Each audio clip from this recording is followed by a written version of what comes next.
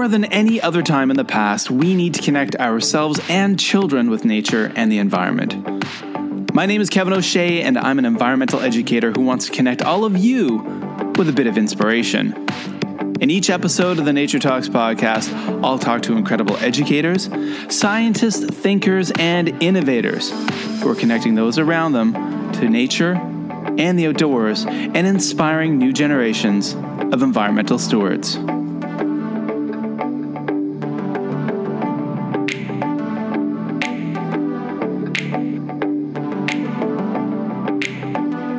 Well, hello there, everyone, and welcome to episode number 15 of the Nature Talks podcast, the environmental education podcast. This week, we've got another fantastic episode. We're going to be talking all about citizen science, conservation, through the lens of trail cameras. This is a really neat episode. I was really fortunate to have Wombat from Japan Trail Camera stop by the podcast and share with us the neat things he is doing in Japan with a series of trail cameras throughout the forests of Japan, researching, documenting wildlife, animals that live in Japan.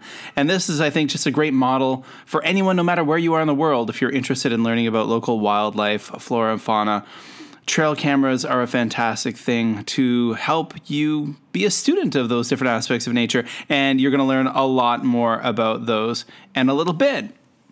Now, this might sound a little different than normal. I'm not really sure, but that will have to do with the fact that I am recording this portion of the interview, or I should say of the podcast, at home. And normally I do use a recording studio at my local school, at the school I work at, but I am in China, and things can still be sometimes strange when you live in China.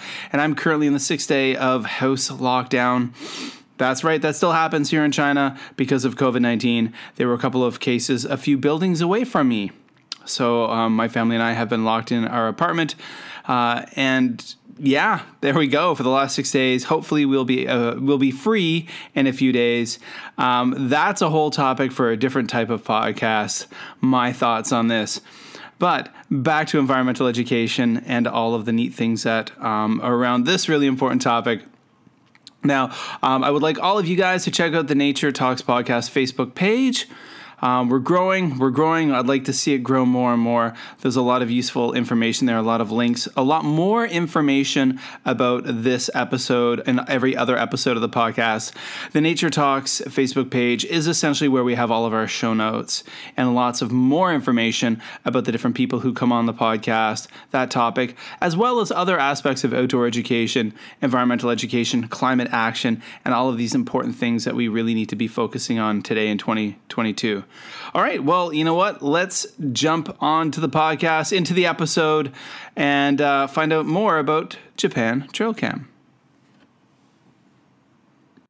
All right, everyone, welcome to another episode of the Nature Talks podcast. And this week, we've got a really fantastic episode, something that you probably weren't expecting, but something that has such an important, I feel, connection with nature, wildlife, learning about wildlife and learning about nature. And that's the whole thing about this podcast. We talk about if we can connect students and teachers and people with the natural world, they'll learn to love it and protect it. So this week, we're going to be talking to Wombat from Japan Trail Cam. Wombat, thanks for coming on the podcast. Thank you. Thank you for having me. Glad to be here. Oh, and I'm really excited to have you here. I've been following what you have been doing on Japan Trail Cam for quite some time on Twitter, actually. I'm going to say at least, I want to say a couple of years, maybe a year and a half. And I also follow you on my Instagram, and I enjoy all the Instagram stuff, and on YouTube as well. I spent probably I'd say about 30 minutes watching footage of critters on YouTube a couple of nights ago while eating potato chips and drinking Diet Coke. But yeah, so I was wondering, just to start things off, if you could tell the listeners maybe just a little bit about yourself and the origins of Japan Trail Cam. Sure. So I'm Wombat, and as you might have known by my name, Wombat is an Australian animal. I'm from Australia. But I came to Japan in 2010, I think. So I've been in Japan about 12 years now. And yeah, I've always been a bit of an outdoors person. So when I came to Japan, in the mountains most weekends, just hiking. But yeah, I became interested in the wildlife in the mountains, sometimes seeing deer and wild boar on my hikes. So it was about 3 years ago that I decided to get a trail camera and yeah, just stick it in my local mountain up behind my house. And yeah, I didn't get much on it, just a rabbit and I think a boar or something like that. But it was really interesting to me. And yeah, I just started from there. And then later, so I put a couple of videos on YouTube from my hiking channel. I had a YouTube hiking channel. Okay. And then I had a friend, I have a friend, American guy lives nearby me.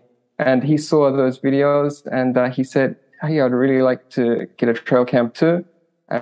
So we kind of just started Japan Trail Cam. And now we have 10 or so cams all around Fukuoka. Yeah. Nice. And I heard an interview with your partner in crime, so to speak, on he was featured on an episode of JJ Walsh's Seeking Sustainable Japan, I believe. Right.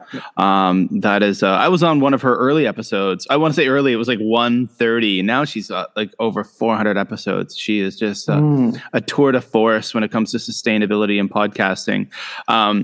But yeah. So, trail cams. Here's a term that just we'll maybe touch on for a moment for the listeners out there. I think probably a lot of people won't know what that is. I happen to because I have one, and I've experimented, and I plan on doing more with trying to record wildlife in my local area.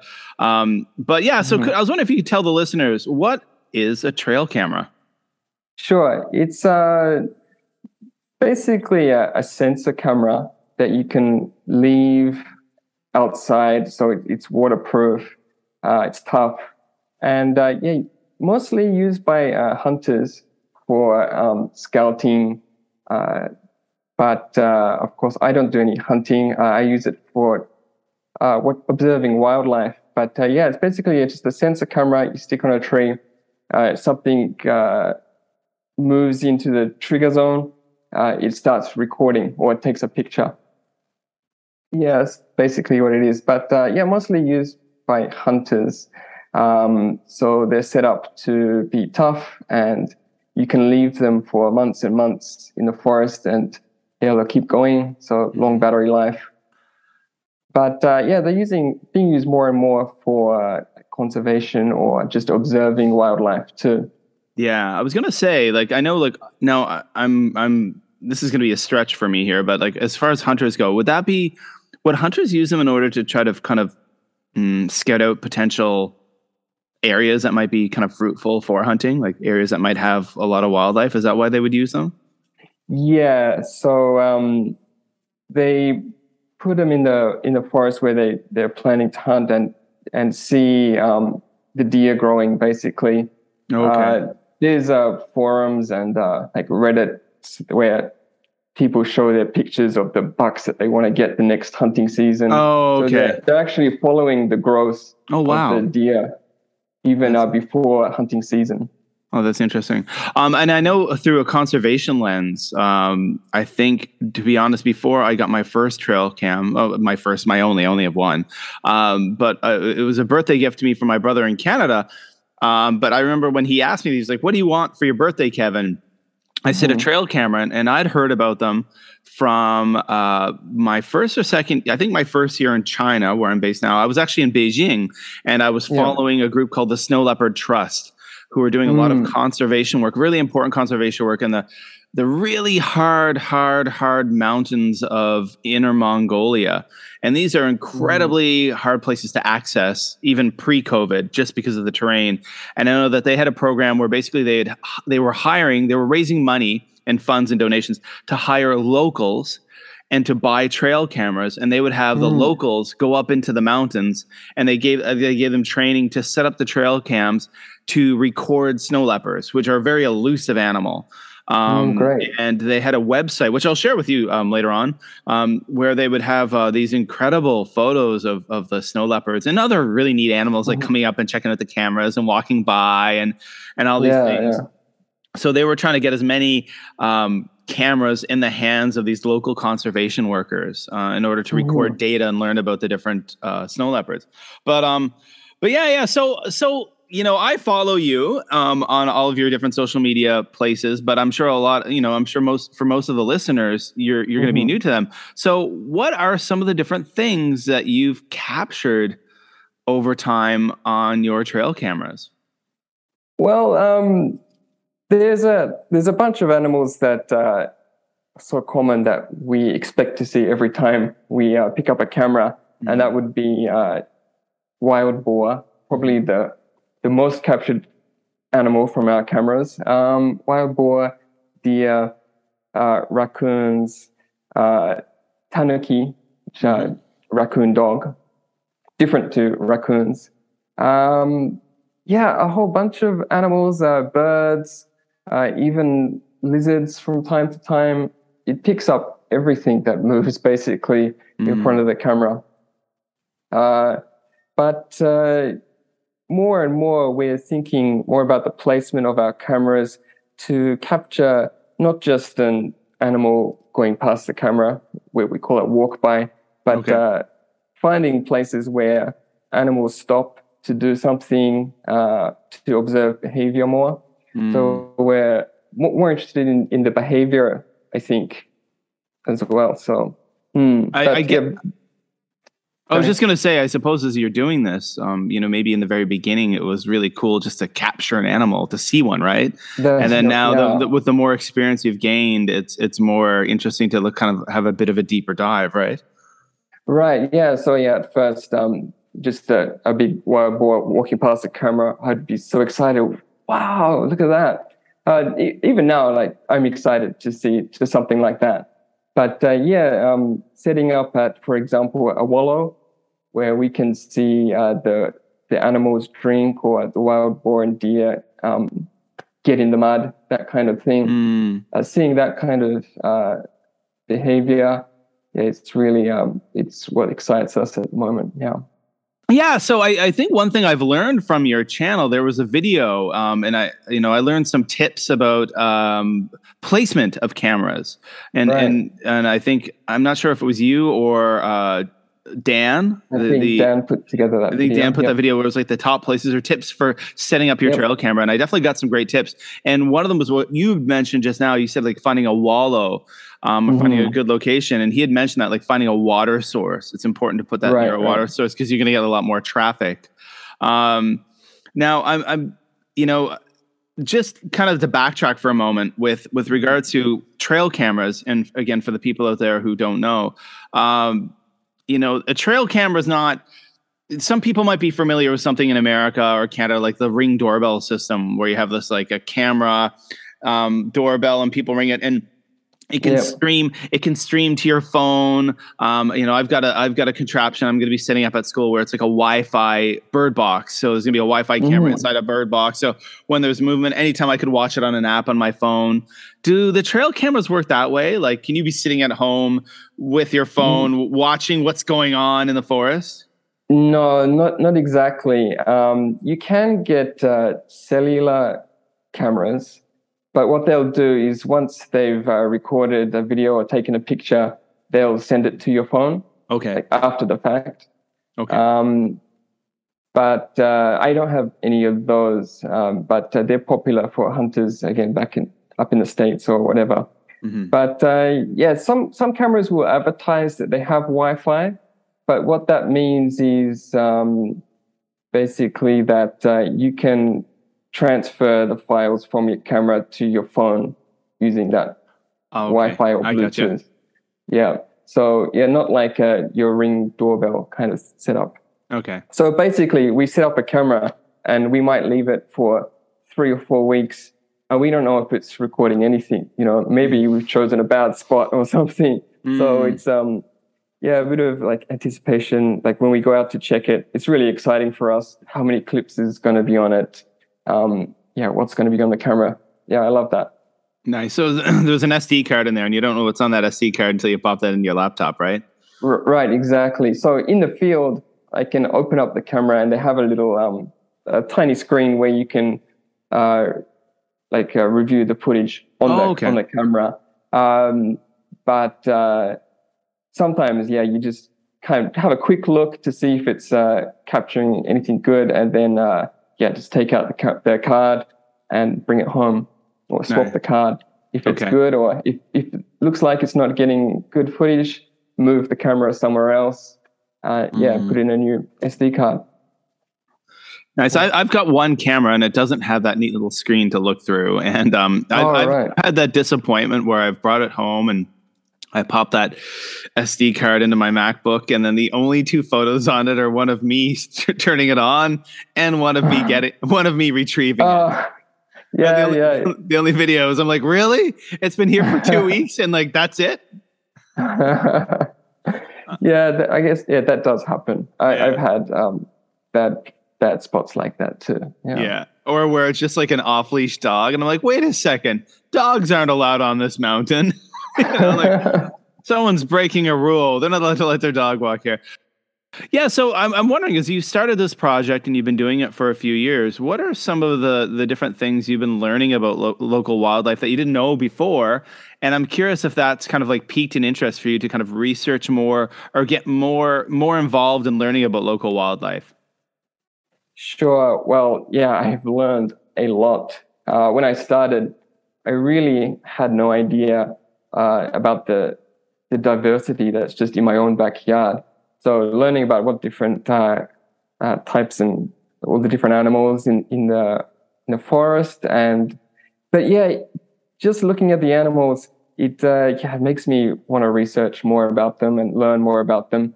So I've been constantly reading up on books. I've got a pile of books right next to me now where they're just so good. And I mostly read it in Japanese because there's not a lot in English. Yeah, which it takes me twice the time. But I've been kind of studying up on this test too, which is Seibutsu Bunrui Gino test, which is basically a biological classification test that the Japan Wildlife Research Center does. Oh wow! So I'm hoping to take that one day as well.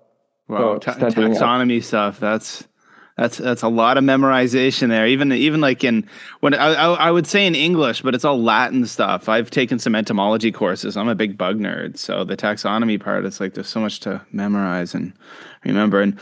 And then we're frozen again. Oh my goodness. Okay, I wonder. Hi. Let's see if this does it here. Will that help? Hello. I think this. Back? Yeah, we're back, and I think this will help.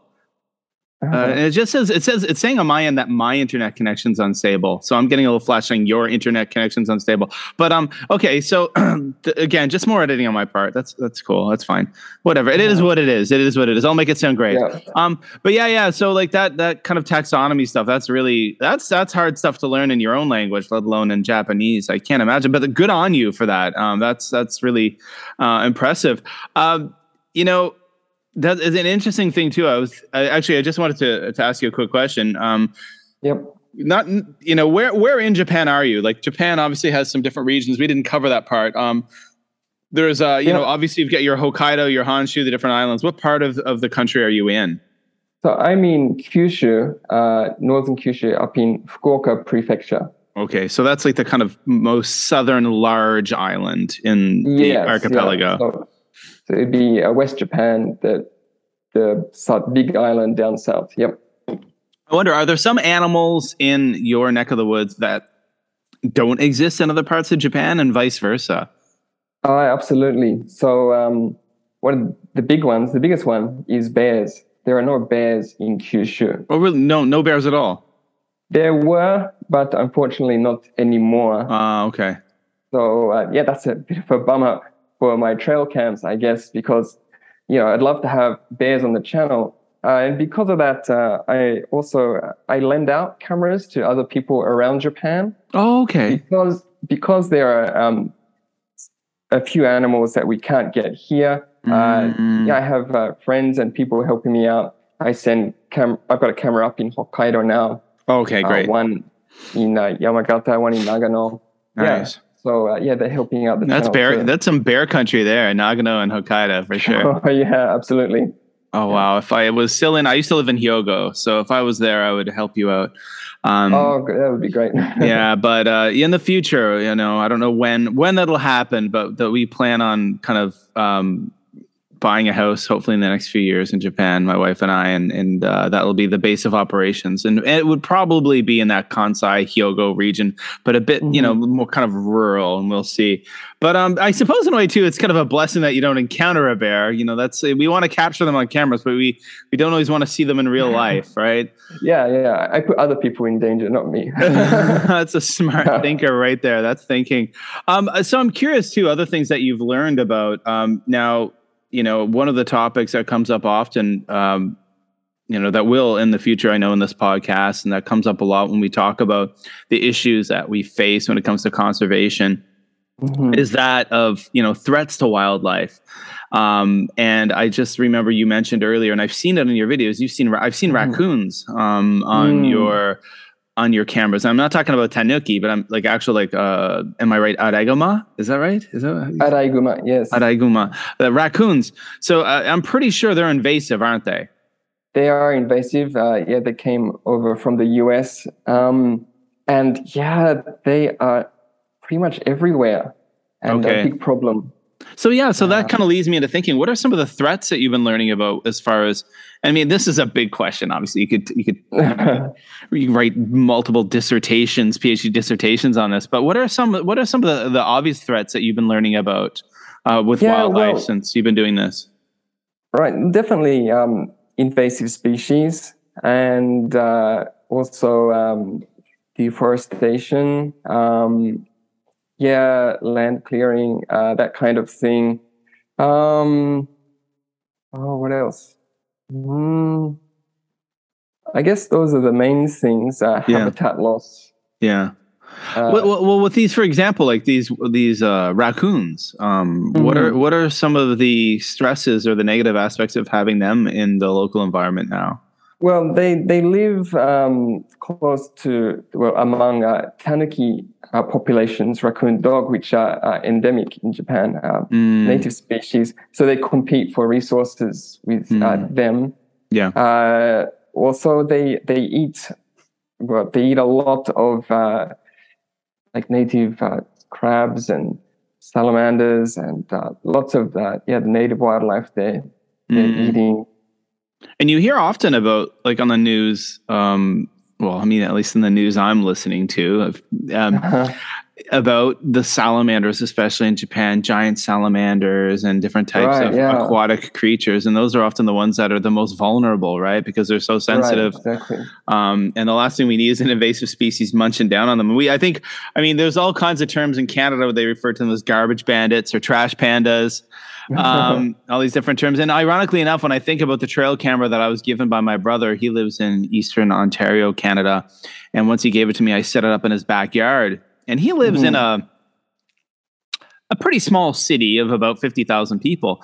But I remember catching skunks and raccoons and all kinds of stuff in his backyard, but a lot of raccoons.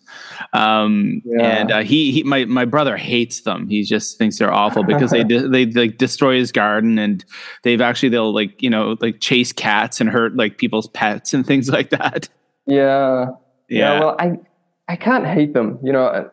I know they're an invasive species and they're bad for the environment here, but it's not their fault that they're here. Yes, it's our fault, right? Right, exactly. People are always the cause of invasive species, right? They didn't buy a yacht and come across the Pacific on their own, did they? Right, exactly. Yeah, and particularly with raccoons, they came over as pets after a popular Japanese animation about a raccoon.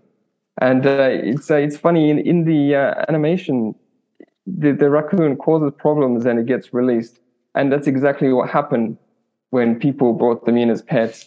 They're really cute when they're small, but when they grow up, start tearing the house apart. Yeah. And they get let out into the forest.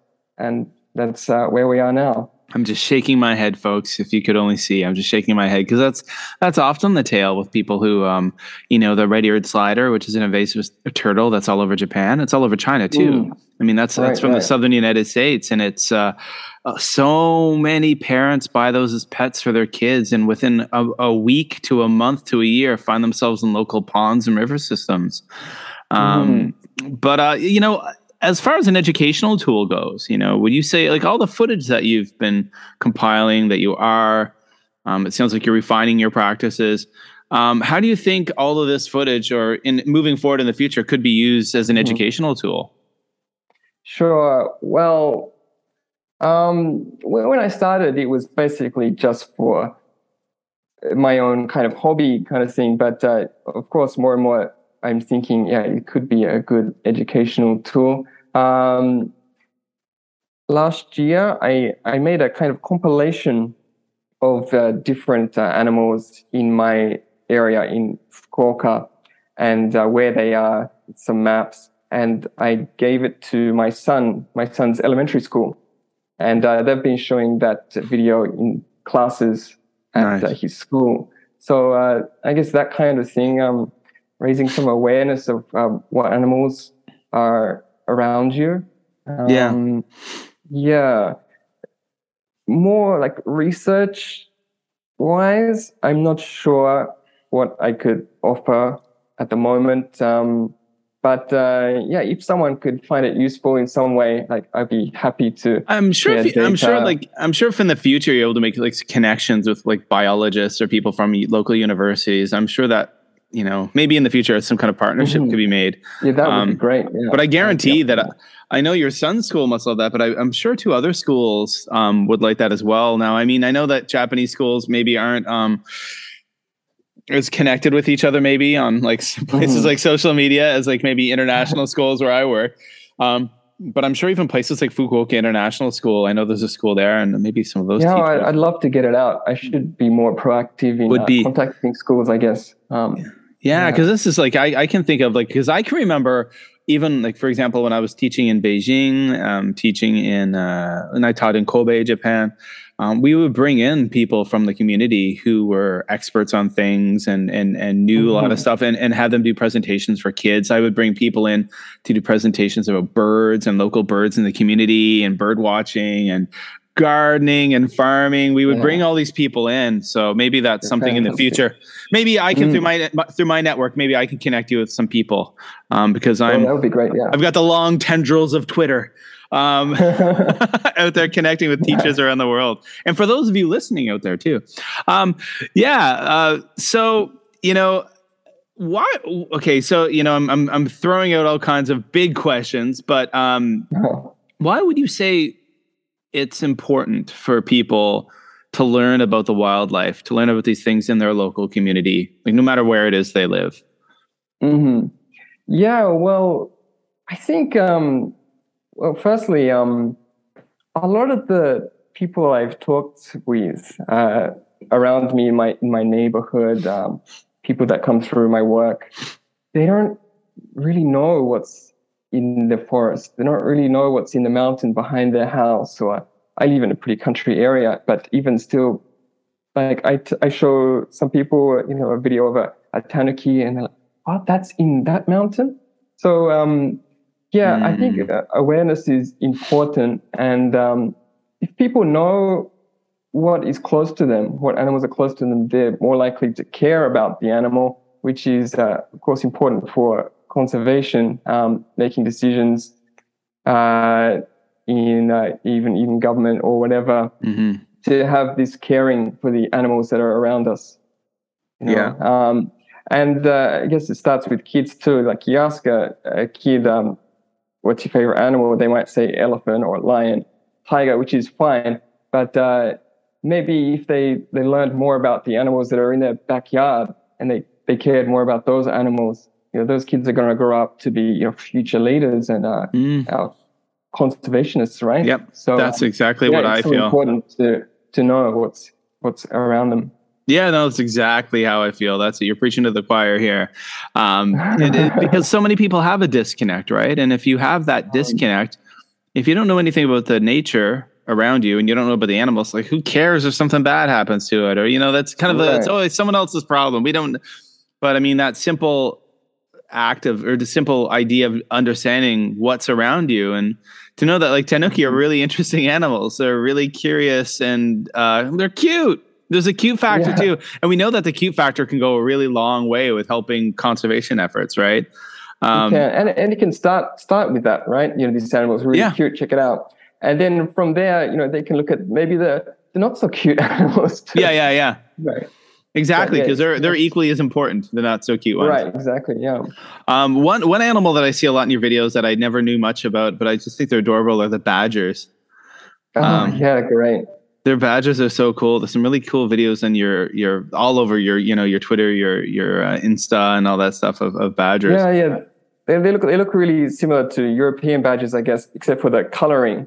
But Japanese badgers, they're great. I have a badger set that I often go to, which is not far from me, and I've had some great videos setting up near their badgers. Taking out their bedding and drying it out, getting in fresh bedding, that kind of thing. Some fights. Yeah, I've seen a few of those. Like one trying to invade another's little burrow or whatever it might be. Yeah. I saw one recently of one badger came on the screen just alone, and then all of a sudden, I don't know if he was like itchy or what the deal was, but he kind of curled up, all of a sudden like kind of spazzed out and flipped around a bit and kind of got up and just like walked away. It was like, what was that? What happened? Yeah, they're really funny. They're great to watch. Their little waddle walk, and sometimes they do somersaults or something like that. Yeah. Absolutely. So I'm you've mentioned, I don't want to keep you much longer here, but you mentioned that you're refining a lot of the places where you're putting the cameras. Yeah. So, what kind of things in the future? I assume. I mean, you've already mentioned that you're sending some cameras off into other parts of Japan to capture some different types of wildlife. What are, I guess, I don't know, Japan Trail Cam bucket list? What are some things that in the future you'd hope to capture and be able to share with us? Oh yeah. Well, at the moment we don't have any Sero on the channel. Sero. In Japanese. Oh yeah, what is a Sero? Okay, I know what that is, but for the listeners, what is a Sero? A Sero is it's kind of looks like a small deer, but it's not a deer. It's more closely related to goat in the goat family. But I guess it's a kind of antelope. I don't want to. Yeah, they're really hard to explain, right? I'll need to find some photos and share. The guys, go. I always promote the new Facebook page. Go to the new Facebook page and on my Twitter and go to, and I'll share some pictures of what a Sero is, because it is. Yeah, it's hard to. It's kind of like a deer. It's kind of like a goat. Kind of like an antelope. Right. They're small, but they're cool looking. They are cool, and they aren't in They are a few in Kyushu, but really small population. So I have better chance sending out cams to get them. But people often see them hiking, and they're kind of really mysterious. They won't run away so quickly. You see a deer in the forest, and bam, it takes off, right? Yeah. But Seros, they kind of hang around and see what's going on. So people have some really great kind of meetings with them hiking. Neat. Right. So definitely a Sero on the channel would be great. Anything else? Brown bears. Wow. Yeah. In Hokkaido, we'd love to get them on the channel. And just anything new we're really excited about. Mm-hmm. Even if it's a different species of bird that we haven't had before, I get excited about that. Yeah. I have so many great bird videos, but generally we don't put them on YouTube or Twitter or anything like that, because a trail camera can only give you not great video quality. So for me, it's exciting to see the birds, but for like social media or whatever, I just keep it for myself. But, Okay. but yeah, the bigger animals like bears or something like that would be really exciting to have on the channel. Yeah. And there's quite a big bear population in northern Japan, not just Hokkaido, but a lot of black bears and stuff like that, right? Yeah, the Asiatic one. Yeah, cool. Well, where can those out there listening today, where can they find Japan Trail Cam on social media? If you could just shout out where you are, all the places. Basically everywhere. Yeah. But mainly we're on YouTube and Twitter. I think that's what we use mostly. So if you search YouTube for Japan Trail Cam, we should come up. And on Twitter at Japan Trail Cam, I tweet clips daily or almost daily. I tweet a lot. And but other than that, on Instagram, we post a little. And we have a Facebook page that I probably should update a bit more often. Nice. Main things are YouTube and Twitter. Yeah, it's really interesting. Different demographics are in different places, right? So like for me, building a Facebook page is a big thing because I'm kind of really focused on educators, and a lot of educators are on Facebook. You know, so I think YouTube is a great place for us to just kind of dump long videos. Yeah. Like if you want to chill out, watch a video. But we use Twitter as kind of a separate thing. Twitter is more like here's some like information about some animals, engagement, right? Short clips. Yeah. Twitter is another fantastic place for all you teachers listening, because teachers are really big into Twitter. That's one of those spaces where educators really spend a lot of time on Twitter, and there's just massive communities of teachers. So go over on Twitter and follow at Japan Trail Cam. Instagram. I'll put all these links in the show notes. Yeah. Wombat, it's been great talking to you today. I really appreciate it, and definitely learned a lot. And thank you. Yeah. So awesome. So there you go, guys listening. Trail cams, if you never knew what they were, now you do, and you now understand that they have an important place in conservation, and there's a lot we can learn about the natural world from them. And maybe if you live outside, if you live near the woods, go get yourself a trail cam. Great. Thank you so much, Kevin. All right. Again, I want to thank Wombat for taking the time to stop by the Nature Talks podcast. And you know what? It was a great conversation. I learned a lot. I'm inspired. I'm looking forward to, in the future, when I'm living somewhere a little less urban, to be able to get more trail cameras and get outside and document more of what's around me in the wildlife circles around me. So again, a fantastic episode. I'm sure there's a lot of takeaways.